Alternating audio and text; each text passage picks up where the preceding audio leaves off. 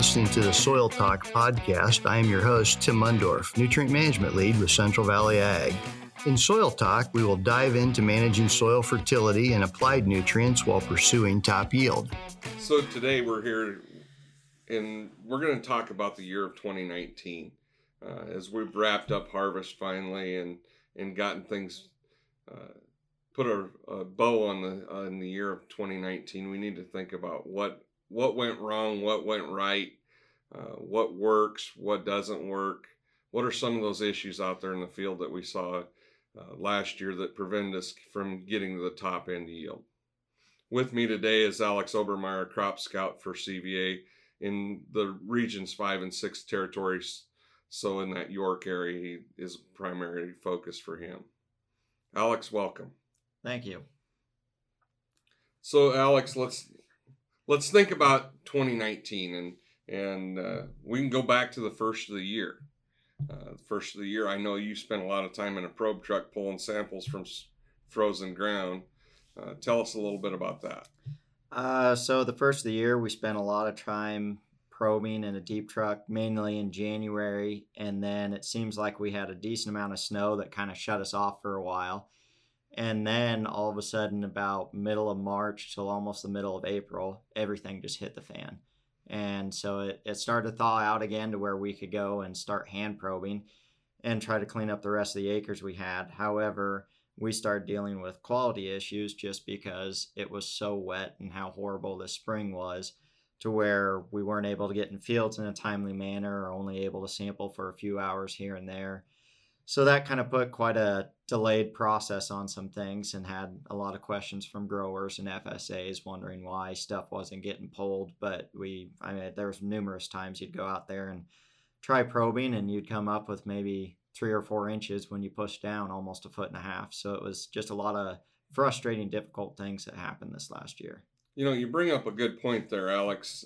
When we're out there soil sampling, conditions have a lot to do with the quality of those soil samples. And I always say garbage in is garbage out, especially in the soil testing world. If we don't have a good quality 8-inch core, we're not going to get good quality results. And as a sampler, you understand that and how important that is. But there are some out there that'll go out there and probe in the mud and pull out slices. Talk a little bit about how that quality sample should look. So normally when we're hand probing, we got marks on all our probes that are right at 8 inches. Then we have some that are marked up to 24 and even up to 36 for some of our more river bottom kind of NRD purposes that we have to go that deep for nitrate test. And basically when you probe, you want to get it to where it's basically hitting that exact same mark, keeping that very consistent throughout the field. And making sure that you're doing the best and getting a quality sample, not right on top of the row, but close to it. That way we can get those results in, get them ran. That way we get the right fertility out there so that, in all reality, we're working with our growers. That's their livelihood. And if we don't do a good job at sampling, we could really put them in a bender this next year. You know, we send in a little bit of soil, 10 to 15 cores to represent 2,000 pounds or 2 million pounds, because you think about an acre furrow slice at 6 inches of topsoil is equal to about 2 million pounds, and you're sending in what, 0.5 pound? Yeah, maybe about 0.5 pound, if that. Well, that brings up another thought process in my brain. You know, we do composite sampling, we do grid sampling, we do zone sampling. Which is the right answer? Composite, to me, you just throw a dart at the wall and say that's my number, right? Yeah. Composite sampling, it's very hit or miss. For me, it's hard to understand why you would take one sample on, say, an 80, for example, and say that's the fertility we're going to use across the whole board. That field changes so much because there's never a perfect flat piece of ground that, can just use one rate and one application and that's going to hit it. Exactly. I go back to thinking about some of my graduate work, and we were soil sampling at 1 foot increments, and we could see a dramatic change from one sample to the next 1 foot away. We'll never get that kind of variability covered, but our grid and zone sampling helps us establish a variability that we can control with our sprayer, with our floaters and dry spinners. Yeah. So Alex, then we get through February, and you and I spent quite a bit of time together working on a planter, rebuilding that. And then we hit March. What happened in March that was kind of crazy and abnormal for us in the Midwest? Yeah, that was quite a fun day, actually. You and I, we went up to Randolph that day, and I had just gotten a new work truck and picked that thing up in Humphrey. And as we're sitting in Randolph, for some reason, my iPad wasn't working very well, and I was paying attention to the 511 Nebraska website and started noticing that all these highways and everything started closing. So then that's when we decided, hey, we need to close this meeting up and leave. And we were just getting out of Randolph, maybe 3 miles outside of town.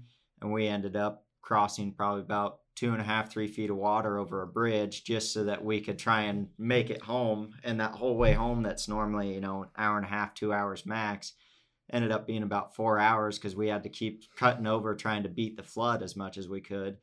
And there's just a lot more damage than what we anticipated with that flood this spring that caused a lot of issues for a lot of people. There's still a lot of sand on a lot of the river bottom grounds that people are still trying to take off and get rid of. That flood really changed for a long time. It's changed the topography of fields. It's changed the micro environment in that field. It's going to take a lot of years to correct some of the issues that were created by those floods. And you think about all the rain and snow that we had that day, and how much of that frost came out of the ground all in one day. We're not used to that in our geography at all. And we still are dealing with road issues. Mm-hmm. Yeah. You drive up and down some roads, and whether it's gravel road or a paved road, you can feel that there's a lot of long-lasting effects from that flood. Yeah, there's a lot of issues this last year that we're dealing with, and for all those guys that are, had a lot of flooding on their ground, they're something that they've been working on and building for the last, how many generations? Hundreds of years. Absolutely. That's an entire new piece of ground for them, and they're starting from ground zero. And some of them, there's a lot of preventative planting acres this last year to where they couldn't touch it, and a lot of guys were trying to mow down weeds and everything all summer, and just a lot of difficulty and frustration. Some of those fields, you go by them and you'd wonder why they hadn't done anything with the weeds, and they really hadn't touched them because they couldn't physically get in there with any equipment. Mm-hmm. That's going to have long-lasting effects also, that they created weed seed that's going to be in that field and the neighboring fields for the foreseeable future. Yeah, especially when you're looking at, weeds such as Palmer amaranth, ragweed, pigweed, anything along those lines, water hemp, to where they're dropping millions of seed. And even if you can only get, 25% of those that actually germinate, yeah, they're going to be dealing with weeds for a very long time. And you look at those and the growing points that they have and how many growing points you have to kill to actually kill the plant. That's a very, very narrow window to be successful to keep their fields clean. Definitely. So we move from March into April, and April's where our year starts typically as far as the growing season. And we got into some struggles of getting into the fields because we had saturated soils and really wanted to get out there and start planting. We know that we want to plant early to mid-April and get things going for this crop and take advantage of sunlight. And that was a stress this year. Yeah, that was a huge stress. We in the scouting, we had a lot of acres to where you'd look at weeds for a long time, it seemed like, just because no one could get in, or if some people got in when maybe they shouldn't and had to replant acres. And it just kind of drug out the whole season is what it seemed like. Just everything was postponed and pushed back. But there was a lot of acres that we got in on, and it was good, but I think it really knocked down our top end very quick. And let's face it, that planting date is the time of year when we're thinking about getting it into the ground to set our yield potential. That's not necessarily when that yield potential is established, but certainly a part of establishing a good yield potential. Absolutely. We get into May, and we had an okay May. It wasn't anything very cool and cloudy. Not a lot of GDUs to drive things forward. No. Myself, I had a plot that I planted on May 17th or May 18th and May 20th, and went back in on July 1st and replanted beans. Yep. There were a lot of mistakes made in that planting window because of narrow planting windows and guys pushing. Guys planted in too wettest conditions in a lot of cases. Talk about some sidewall smearing that you saw and emergence issues. Seen a lot of that. Probably seen a little bit more than I probably ever have in the 6-some years or so that I've been scouting. There was one day I was talking with an FSA, and there was guys that were planting, guys that were spraying pre-emerge, guys that were spraying post-emerge. It was just everything at once, and it was pretty intense there for a while. I'll tell you, I'm really happy to have 2019 in the books myself because of the planting window. I started planting on April 26th and finished planting on July 1st, and that's a long time to be planting. Mm-hmm. That's a long time to keep that planter running.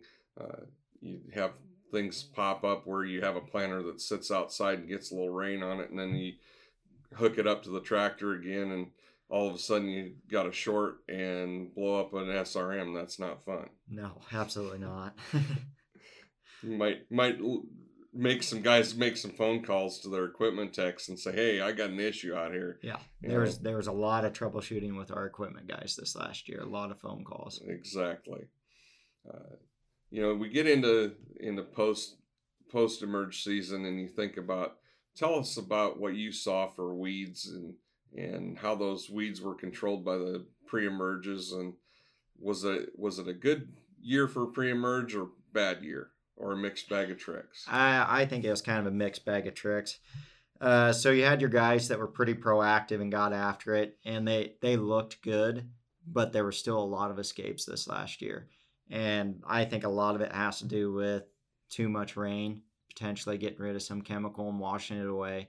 And we also had some guys that, even though they did their same plan that normally gets, 80% of the weeds or so, to me, it looked like you're maybe only getting 30-40% of the weeds this year. We looked at numerous fields with growers this last year to where they've sprayed it, and it had been a couple weeks and it wasn't really growing, but it was still alive. And then that came into a lot of big issues later on in the season to where you had very narrow windows to get in, and when you could get in, you had like almost a 2 or 3 inch rain coming the next day. And I think there's just a lot of issues that we dealt with of chemical getting washed away, and just really hard to get in and get what you need to get done in a timely manner.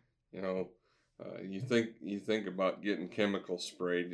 The guys that really struggled this year are the hay guys that had trouble getting hay up in a decent fashion. Yeah. The rain events of 2019 were just tremendous, and they were large rainfall events that made it even more difficult, made for narrow windows. Thinking about that,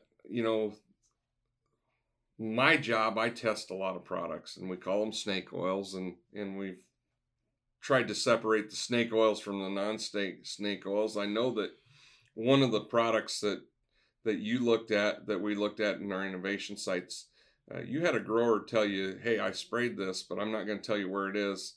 Can you find it?" Yep. He sprayed it on one part of his field, and then he also hit it somewhere else along that half section in there, and was curious if I could go and find it. And I ended up within about the first week or so, I found it, and that whole season it stood out. And then had a conversation with you about it and understanding the product more, and let you know where the field was, and even you pointed it out. I think we have some pretty good products out there right now that definitely helped this last year. Certainly our listeners can go to cvacoop.com and look at those research results and evaluate those products for themselves. So Alex, you think about those post-emerge products. Did you see much issues with those post-emerge products? Yeah, kind of what I had seen was just the fact that we couldn't get in a timely manner. And so we're spraying weeds to where they should have been, 6 inches shorter than what they actually were. And yeah, we can kind of shorten them up and make it a little bit harder for them to grow. But at the same time, my analogy is when they get that big, it's basically giving them a shot of fertilizer and they take off. And so we had a lot of post-emerge that went out when probably shouldn't have, but they still wanted to try and get a control of it. And we sprayed product on a lot of acres to where those weeds didn't die, and we had to basically harvest through them this year. Alex, you're a little young to remember the days of roguing fields, but we may have to get back to that, and especially if we have another year like 2019, where we've got to go back and cut those weeds out physically by hand.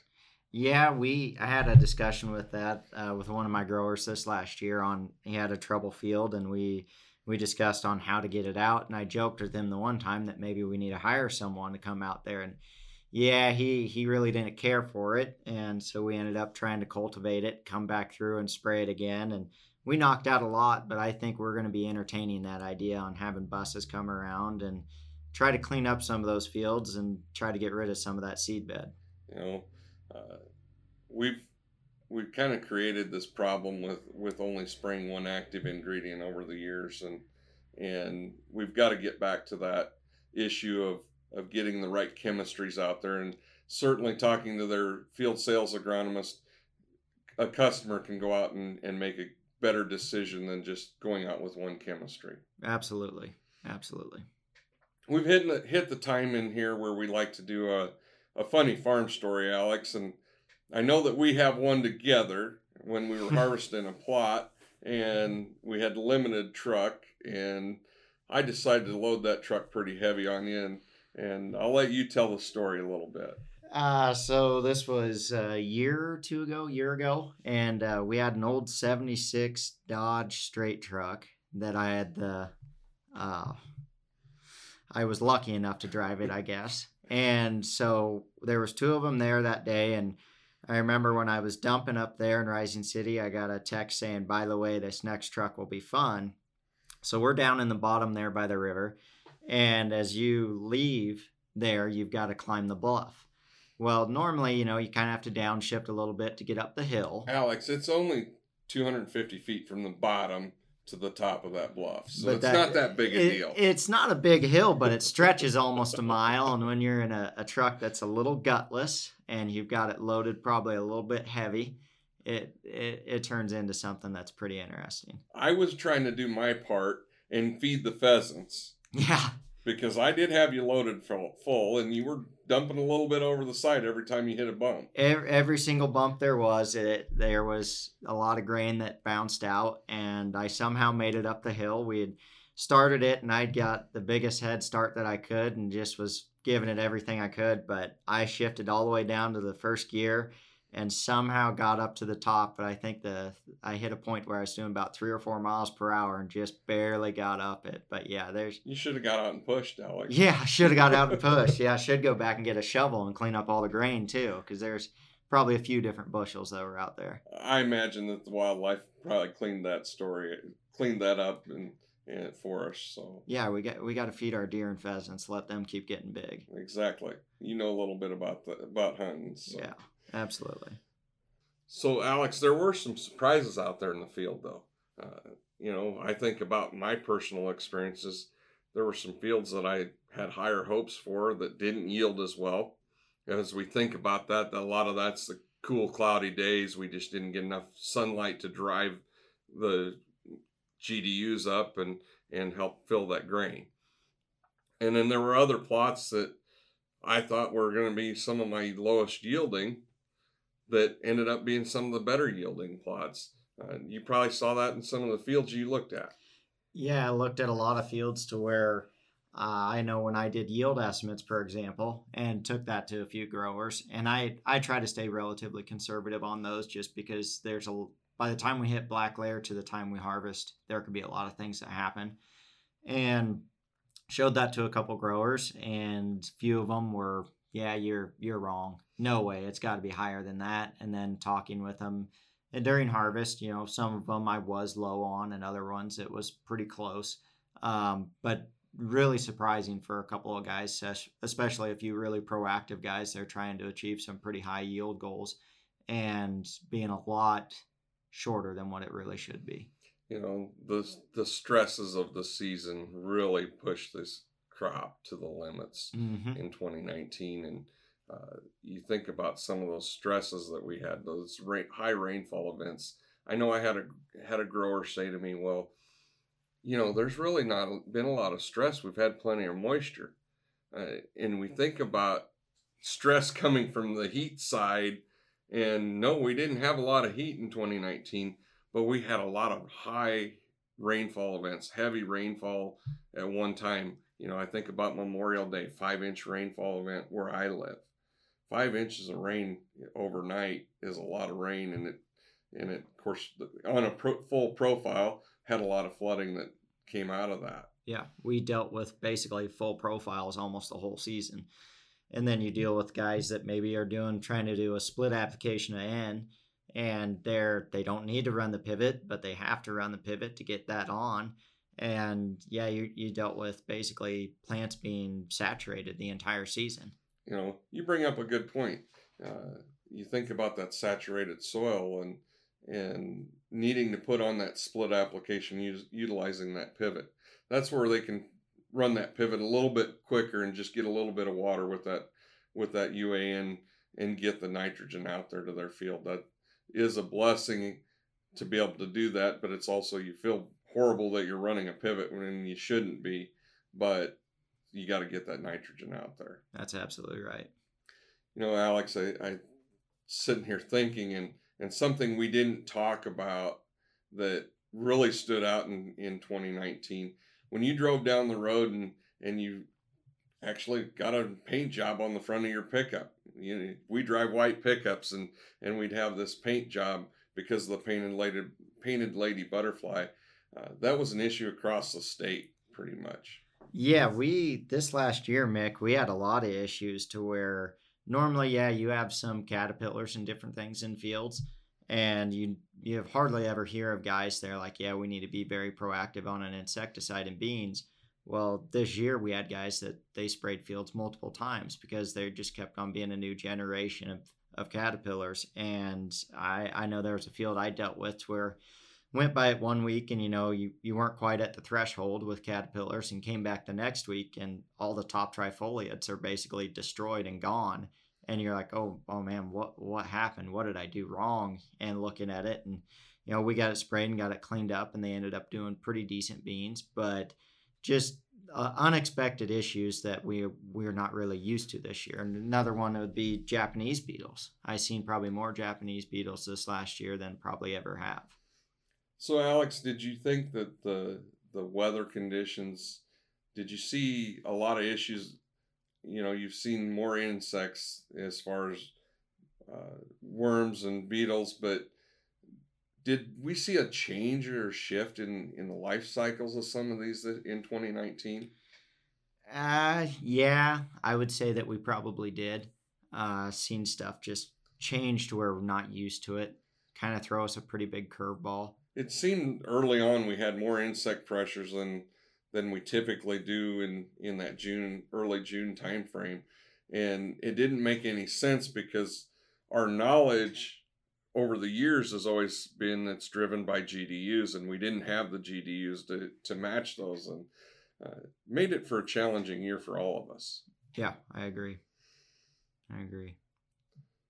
So with that, I guess, do you have anything to add, Alex, on the 2019 growing season that you can think of? From everything that I can think of, is just frustrating year. A lot of hesitation just based on the weather that we were given, and kind of put, maybe some people in some tight spots and made them make change on what they're doing.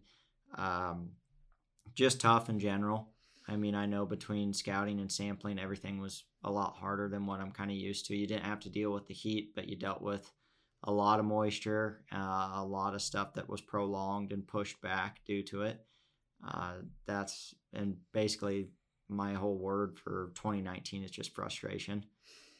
The good news, Alex, every year's different. 2020 is going to be a great year for us. That's the plan. As long as Mother Nature doesn't interfere, that is the plan for 2020. Exactly. Let's move into 2020 with a positive attitude. It will be a different year. We'll learn something new next year. And with that, I'm Mick Godekin with Alex Obermeyer. Have a great day. Yep.